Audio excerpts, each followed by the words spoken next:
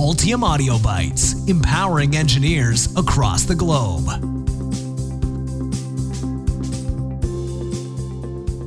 I pride myself on being meticulous when I check my designs.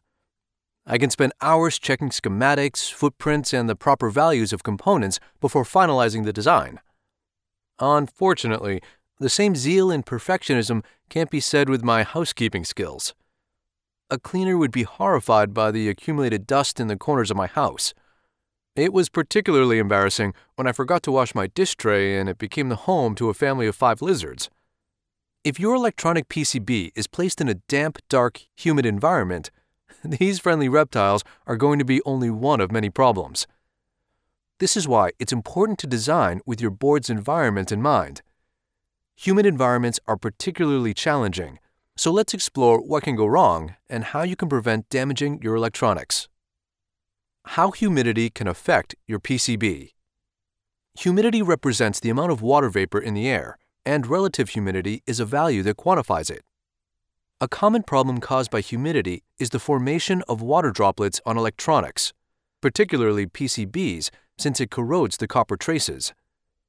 Condensation on a powered PCB can cause short circuits and damage to other components. Besides directly damaging the PCB, humid environments attract reptiles and insects that can potentially cause short circuits.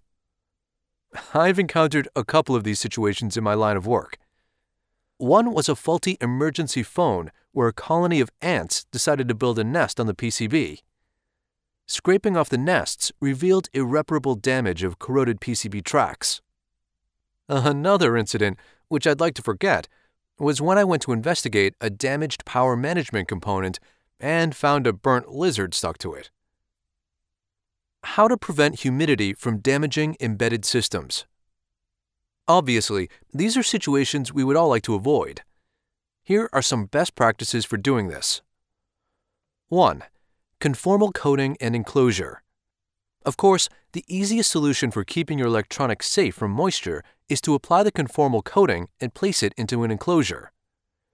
It gives a decent layer of protection on the PCB as the exposed copper and components are coated with materials like acrylic, urethane, and silicone. The downside of this passive approach is that the rework on a PCB can be difficult, as you'll need to strip off the coating before the components can be removed and reapply them before the PCB is reinstalled. 2. Suction fan. Some embedded systems are commonly placed inside industrial enclosures, and trapped moisture can be an annoying problem. Installing a fan that sucks the air out from a casing can help in reducing the humidity.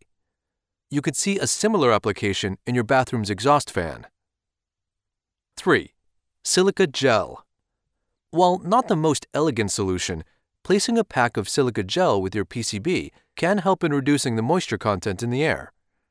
There is a reason why vitamin C came with a pack of silica gel. However, silica gel is only effective as a moisture absorbent below 60 degrees Celsius. 4. Heating elements. Turning your embedded system into an intelligent mini heater can be an effective way to solve moisture problems.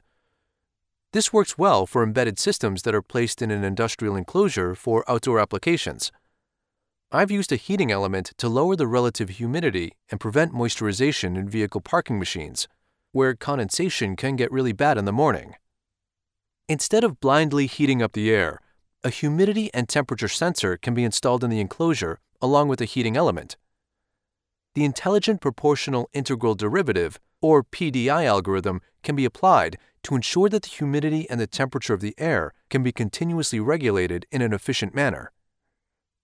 This will greatly reduce any chance of water droplets forming.